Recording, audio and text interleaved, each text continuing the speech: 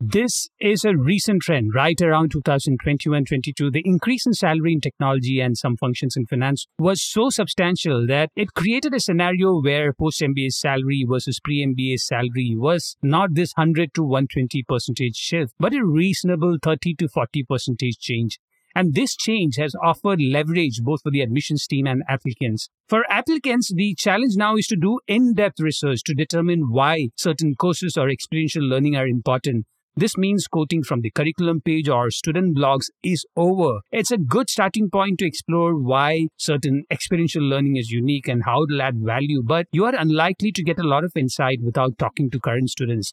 This gap in insight filters out technology or finance applicants with low social skills. It's strangely a win for the admissions team. They can read the essay and immediately understand those who did the deep dive and those who have summarized a curriculum. For the admissions team, the challenge is separating applicants with extroversion from technically competent or brilliant applicants with limited social skills. Interestingly, for the class experience, such applicants have low value, but for certain post-MBA roles in finance or technology, the technical competence and learning capabilities still matter. This is even more relevant when you have a powerful tool in generative AI to overcome the communication gap. You don't need elaborate drafting of emails to influence a client or a peer. There are templates now. So for the admissions team, the video essay and evidence of public speaking, social engagement, and group activity becomes extremely important. The single player pursuit of learning an instrument or an individual sport doesn't help you to stand out unless you receive national or international recognition. Applicants need to understand this reality and shortlist examples demonstrating collaboration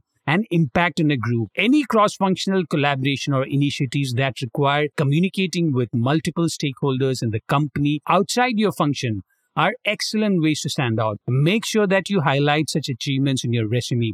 Even though such an experience is not what you truly love or defined your growth, it will help your branding as a person who can thrive in a multinational, multifunctional, and multi-industry MBA class. I remember this conversation with a male applicant who was keen on highlighting Sudoku to show his intellect, but the person was from a high-profile accounting role, and I had to explain in great depth why volunteering or extracurricular that involved people outside the finance function were important to stand out from peers who are likely to quote similar extracurricular examples. So to stand out with your MBA application essays and resume, number one, talk to current MBA students and capture the nuances of experiential learning or the value of a course. Number two, highlight group initiatives where you had a visible influence. Number three, include volunteering and leadership experiences outside your core job function.